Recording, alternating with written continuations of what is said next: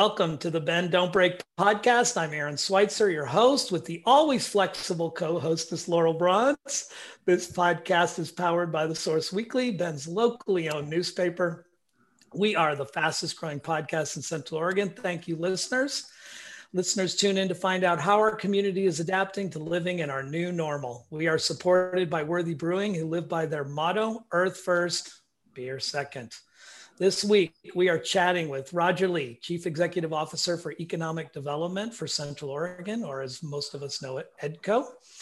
EDCO is a nonprofit dedicated to creating a diversified local economy. Roger graduated with a degree in international economics from the University of Washington. He's been the head of EDCO for 21 years. As CEO, he is responsible for economic development strategy in the Tri-County region, recruiting businesses from outside Central Oregon, helping develop industrial parks, and expanding commercial air service.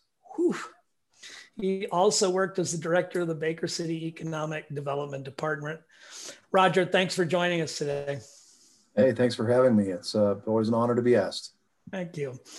Well, let's just start. Tell me a little bit about yourself, your background, and how does one like yourself get into economic development? Well, I guess I got a chance to see applied economics when I was on exchange in Germany. It happened to be in 1989, and there was something that happened at that time. The wall between the country I was living in and the whole eastern bloc there. So I got a chance to see a little bit of a difference between a command economy and more of a market economy. And the difference couldn't have been more stark. And I thought, man, how best to do that is in economic development. And so that's really kind of where I kind of got the bug for this, and worked in an internship right out of college, university there in downtown Seattle, in the tallest building on the West Coast, in the middle of downtown Seattle, and realized that I was not a city boy. Like Goldilocks, I went to a very small town in Eastern Oregon, Baker City, as you mentioned. Maybe it was a little too small, so Central Oregon has felt just right. How old were you when you were in Germany at that time when the wall came down? When I first moved there, I was 19. I think I turned 20 by the time I left. Yeah, pretty impressionable. Yeah, I actually got to, in an era of where we've got lots of demonstrations and in some cases riots, I got to participate in what they call demonstrations light, which is where it all got started. They would start with a church service at a church right near where the kind of town square is, and then they would march around. There's like 120,000 people with all the East German and Russian soldiers lined up with their automatic weapons. Wow! And nothing ever happened. I mean, it's amazing the kind of social change that happened in that country and economic change. And not a single, life lost and all that.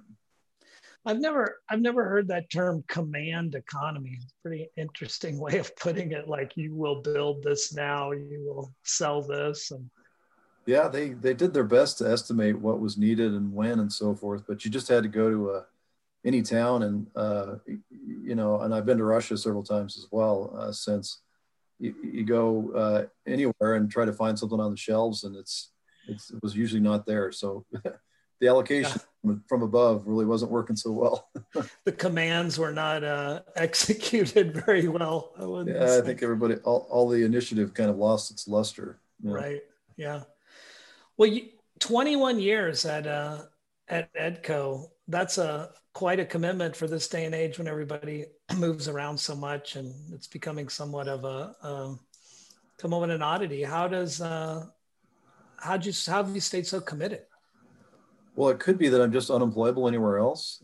So that might be. You're unemployable. Yeah, that might be the right answer.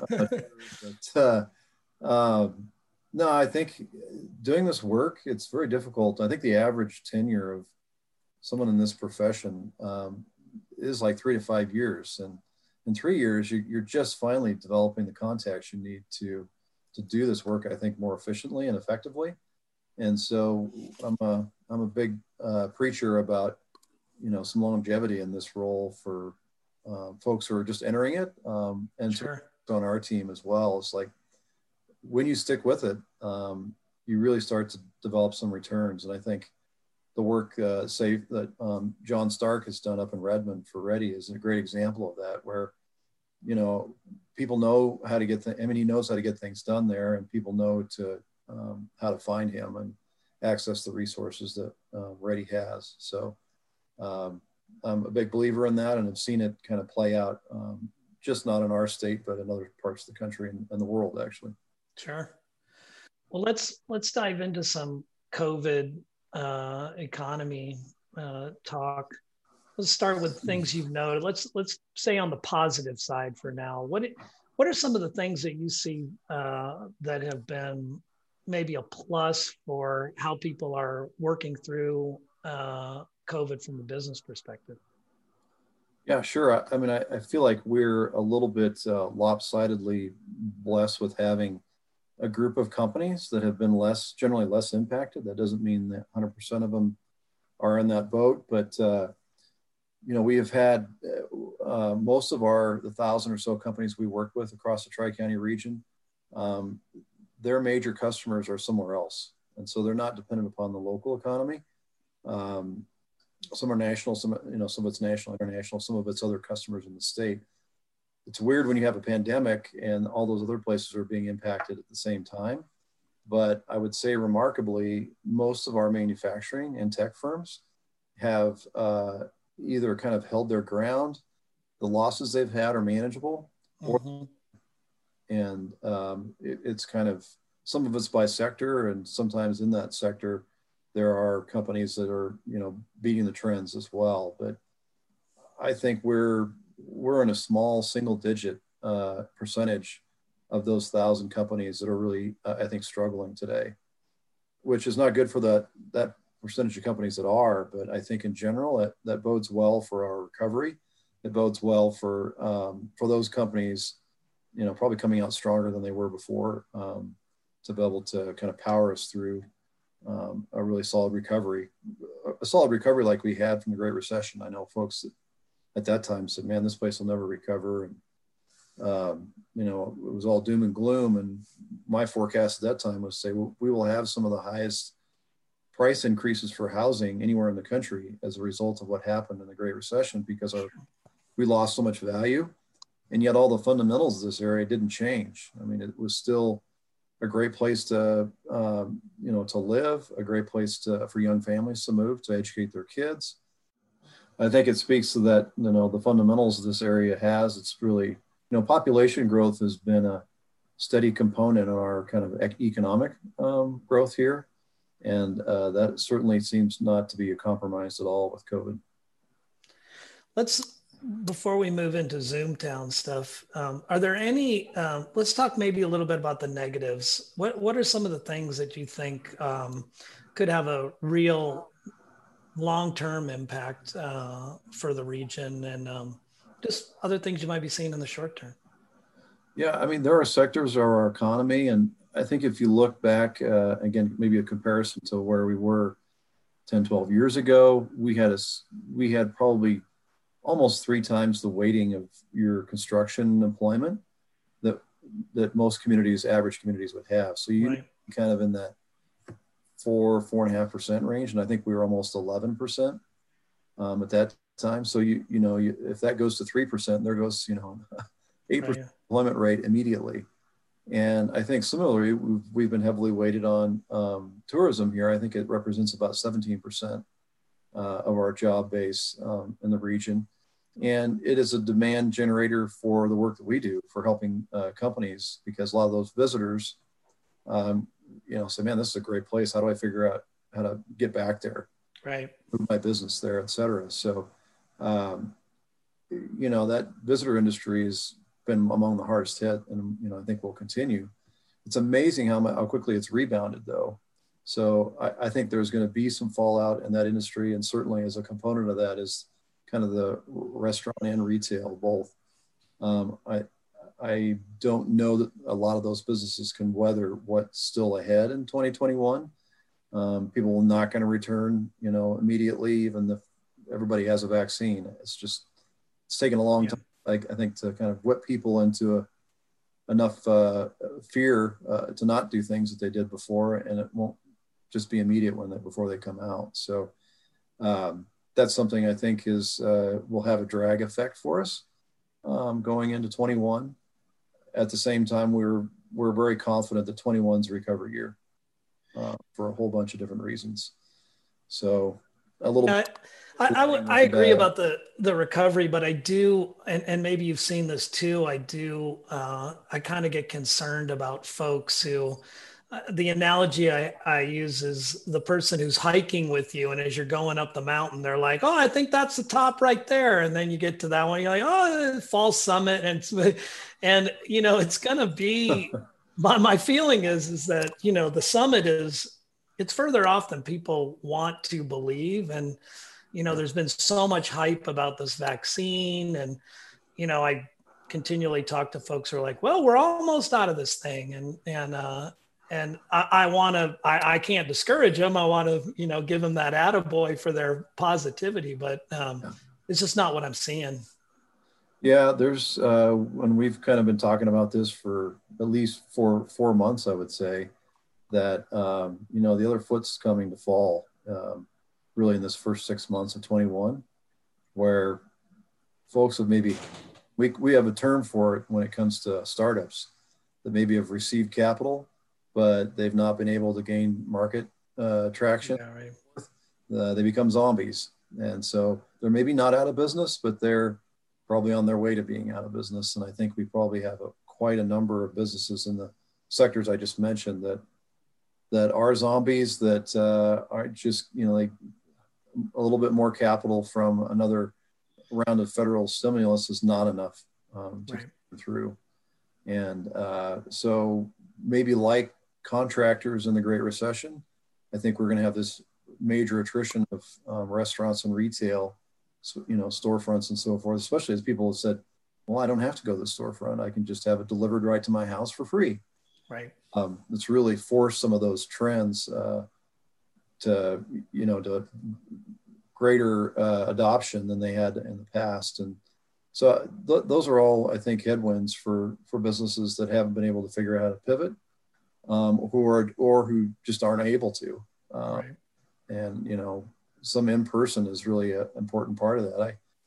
I was a board member of a nonprofit that had that as their business model to train high school students and learning about business. And so you'd have business mentors. You mentioned Brooks Resources, Mike Holler, and spent a week of his life helping these high school students as an advisor.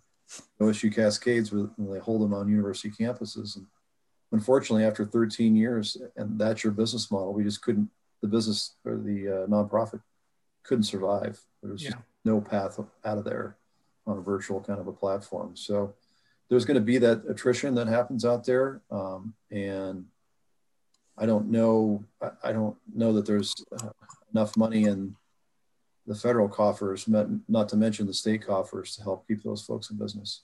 Let's talk a little bit about the Zoomtown concept. It seems to come up on every show and that we have here. And, there's some really positive things about it. It's probably contributed to real estate prices going up.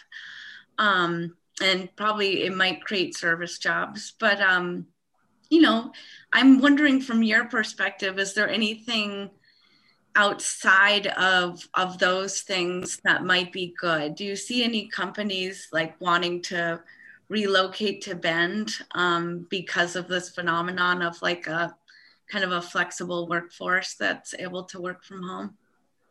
Yes, I think, Laurel, that we've already experiencing some of that. In fact, we just reported yesterday to our board of directors. We have, regular board meetings, and then quarterly we report back as far as what our results were. And our business is, by its very nature, lumpy. So a project you started 3.5 years ago might actually happen in this quarter, or it may happen next quarter or 5 quarters from now. But we had our best quarter, and since we've been tracking the information since 1993, this fourth quarter of 2020, remarkably enough. And that's really in terms of projects that closed and what we call done deals. And so relocations that happened, and we don't count a relocation just when a company makes a public announcement and says, "Hey, we're moving to Bend." It's when they actually move here. When they lease space, when they hire employees, then that's when we count it. Pretty good stats for Edco, though, Roger. If you could just say that, Yeah. 5 people are telecommuting for here, so notch that as a business move to Bend. Yeah. These are businesses with physical locations Right. primarily. So back to the Zoom towns, that's impacting their business because they'll have remote workers and other places that are doing that. But we had almost 20 deals in one quarter, which I can go back to years in the organization's history where that was an annual number that was even less than that. So pretty remarkable. And I think one of the other things that's interesting about that is both a mix of tech and manufacturing, as well as a mix of, the types of industries. So it's back to that diversification. So let's switch gears a little bit and talk about housing. You've led a number of presentations about this topic, particularly the dearth of middle-class housing in Bend. And it seems to be an ongoing topic in local politics. I was wondering if you could just weigh in on your opinions about what our elected leaders are doing and if you think they're doing enough and other things that could be done. Great question. I would say in Bend in particular, I really have to applaud the efforts of the city of Bend and its leadership. I mean, to set a goal and say, hey, we want to see this many units on the ground, I think was pretty bold. I haven't seen too many cities do that in Oregon or other states to say, we have this goal, we're behind in housing, and let's see if we can push the boundaries. And I think in Bend's case, that number of 3,000 units over a 2-year period was about double what they were doing prior to. And I think it's interesting to see what we've seen. It's not our industry we play a whole lot in. We're dealing mostly with, businesses in this, what we call traded sector. But we saw it align processes inside the city to say, oh, well, this particular, piece of land has these issues with entitlements or whatever. And how can we align those in our community development department, in our building department, and public works to make that more viable in the marketplace. And so I applaud the effort of the city to set that as a goal and have departments kind of align underneath that. I think some of the criticisms the city's taken, and I feel like there's just more progress to be made rather than throwing any stones, is that what's that mix of housing? How much of that is more on the middle income housing or affordable housing side? It's probably, it has been a mix. We've had more multifamily built, I think, in that 2-year period than easily the decade before that, maybe even longer. So it is a nice mix of different types of housing. Is it all the affordable or kind of what we like to consider kind of workforce housing? Can the person that's serving you at a restaurant or doing your dry cleaning or, teaching your kids, can they afford that house? That's another question. And maybe that's the next stage for Bend on as far as boxes they can try to check. And I'm a big fan of trying to encourage the market to build what you want. We have, I would say, very successful affordable housing entities in Oregon comes to Housing Works and Habitat for Humanity. Some of the ones that come out of the home builders like First Story. I think they do great work, but on their best day and their best year, they're only going to develop a small percentage of the housing that's going to be constructed here. And so how do you encourage folks to build a different product? And I think it's really driven home by when you reveal, like, what are some of the issues around this? It's like, well, lot price has a lot to do with it. Sure. Probably has as much to do with it as system development charges, et cetera. And if your average kind of all-in lot price is $200,000, it becomes very difficult to build anything affordable in that kind of a range. So yeah, I've become, short of command housing, as we should call it, maybe, I've just become a real skeptic that that Bend can, in the short, even to medium term, get a handle on what it means to have an asset like this, where it's gorgeous. I mean, as much as you want to try to implement a lot of housing strategies, they seem like they're up against, for your term, headwinds of every lot is super expensive. There's not a lot of capacity. We got way behind the eight ball, and now we're just a very affluent town, and it feels like we're headed towards Aspen. And I mean, I got to imagine in your conversations trying to get business to move here. I mean, I know we do it all the time in hiring. It's like, it's the conversation. How do you feel about living in Redmond? How do you feel about commuting? How do you, for depending on the salary range we're talking about, how real is that for you? Oh, it's definitely real. And it's not just, a frontline worker that has no experience that's kind of working on the job and learning what they're doing for the first time. It's software engineers. It's higher paying jobs where folks are like, oh, wow, I'm moving from a bigger city. And depending on where that's at in the country, they could be having some sticker shock of moving here. So that was a concern for us back before we had this huge correction. In fact, that correction, although it created a lot of pain and agony out there financially, it was like we needed that correction. Right. Appreciation rates going up, double digit every year, that compounds very quickly. And suddenly you're in a spot where those are the places we go to recruit. Right. Because they're struggling with housing prices. But, it's a complicated issue, and there are no easy answers. But I do know that, the city of Bend pursued about a 10,000 acre expansion that was essentially slapped down by the state and said, oh, no, you're dreaming. You go back to the drawing board, and what eventually was approved was something in that, 2,500 range. So a quarter of what was requested to kind of try to get ahead of it a little bit, even though I think at that time, we were way behind.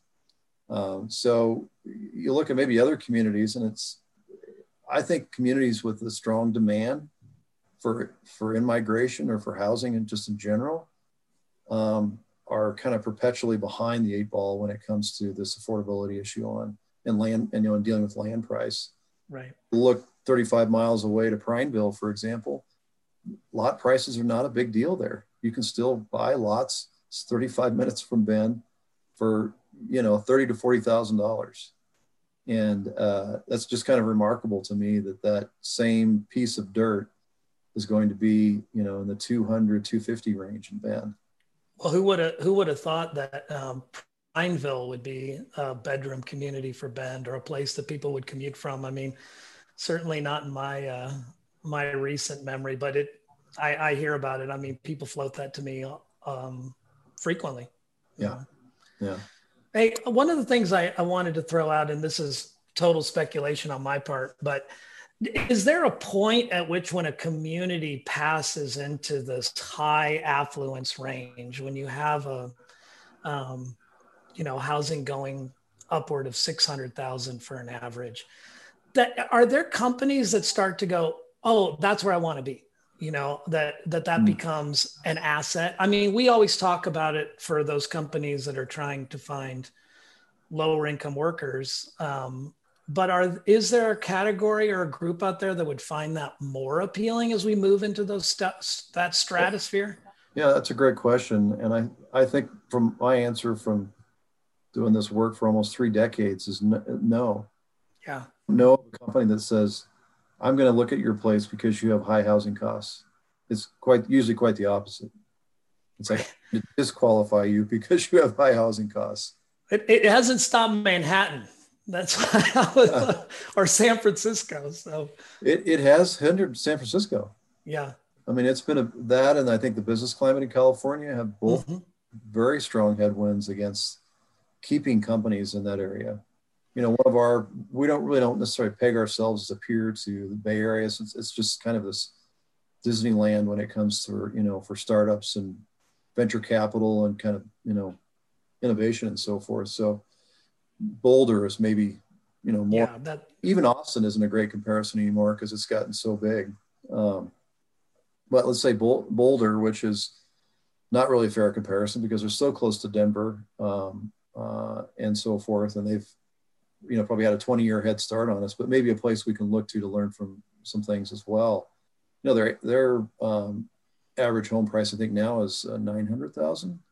There are still companies coming in there, but they're finding other communities in that front range that are new, older. They may still have a presence there, but I think that's an example of where we've learned, like, we've got to do something different than Boulder, because they've essentially drawn a line around the community and said there's really no new development happening. And they did that, many years before Oregon's land use system. They did uniquely in the state of Colorado, and so you got to tear something down in order to build something. And that's not Oregon's land use system. It's concentric circles around urban centers, but that system, I think, is really being tested right now as far as the affordability factor for high demand places.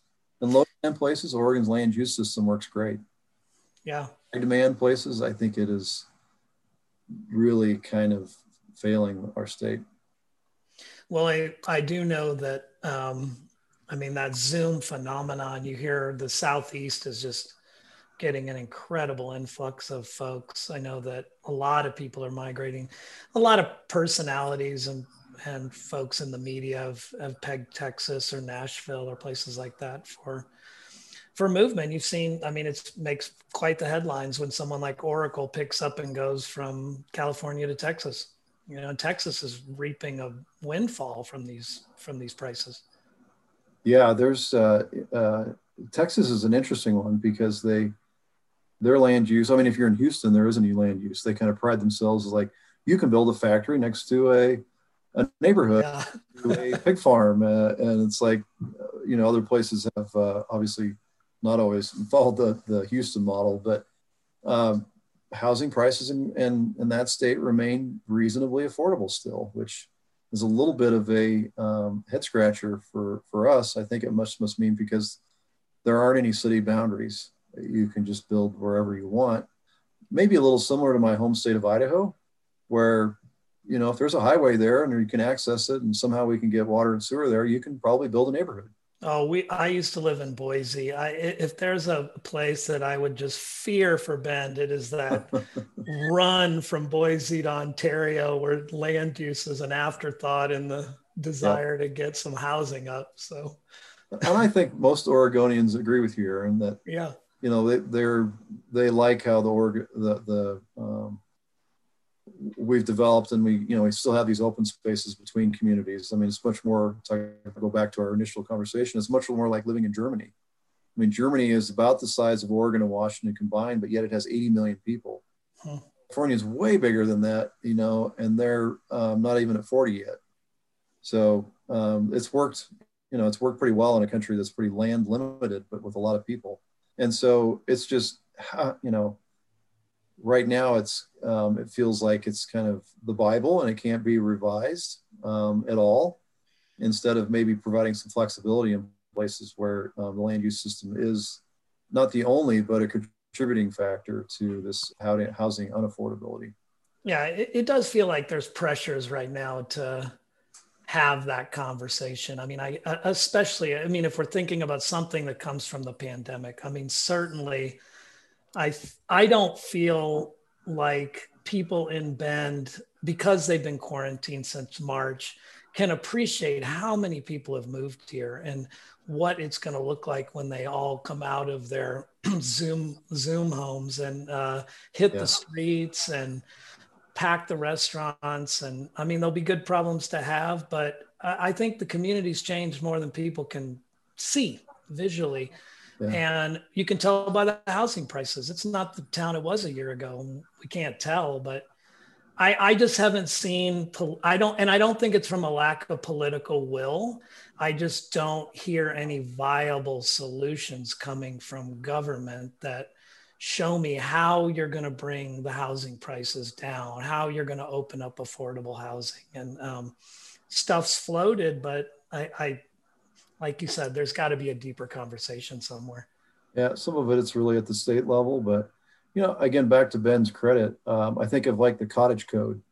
You could do a cottage code zoning which basically says your standard single family home, which in Bend has meant, okay, if I've got a 5,000 square foot lot, I'm going to put a 2,500 or 3,000 square foot home on it. And that precipitates then a much higher, selling price than if it's a 900 or 1,000 or 1,100 square foot home.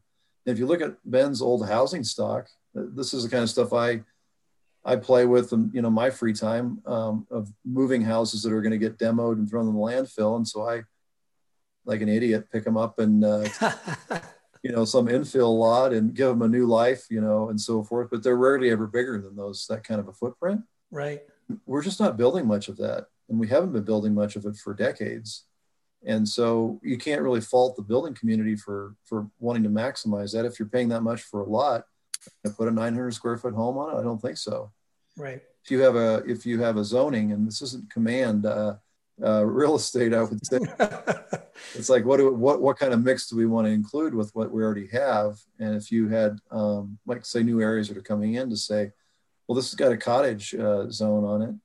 Those cottages can be super attractive, but right, maybe 3 times more affordable, because maybe you can put 3 cottages on 2 lots, and the smaller footprint makes it a lot more affordable, just like they were in a much different period of time, obviously, back when, this was a mill town. So we're kind of running out of time here. To close us out, I was hoping you could give us a little rundown of some of the, more exciting or notable companies that have come here or started over the last, 2 to 5 years. You introduced me to Dutchie, which is a cannabis online sales platform. And we had talked about Laird Superfood. Maybe you could talk a little bit about those guys, or any other businesses you think would be interesting for our listeners to know about. Sure. You've mentioned 2 of the high flyers of our early stage companies. These are companies weren't even in existence here, but they were founded here, 3-4 years ago. And they're both firms that are, I think, over 120 people now. One in little town of Sisters, the other one here in Bend with Dutchie. And Dutchie, I think there was a stat on Dutchie that they, or 10% of all the online cannabis sales in the world are using their platform. So that kind of market penetration precipitates capital, and that capital grows a base of jobs here that helps support all those customers. So I think that's just a great example of how someone has figured out a market niche to be able to capitalize on. And, Laird is in that kind of the same boat in the kind of the specialty food industry.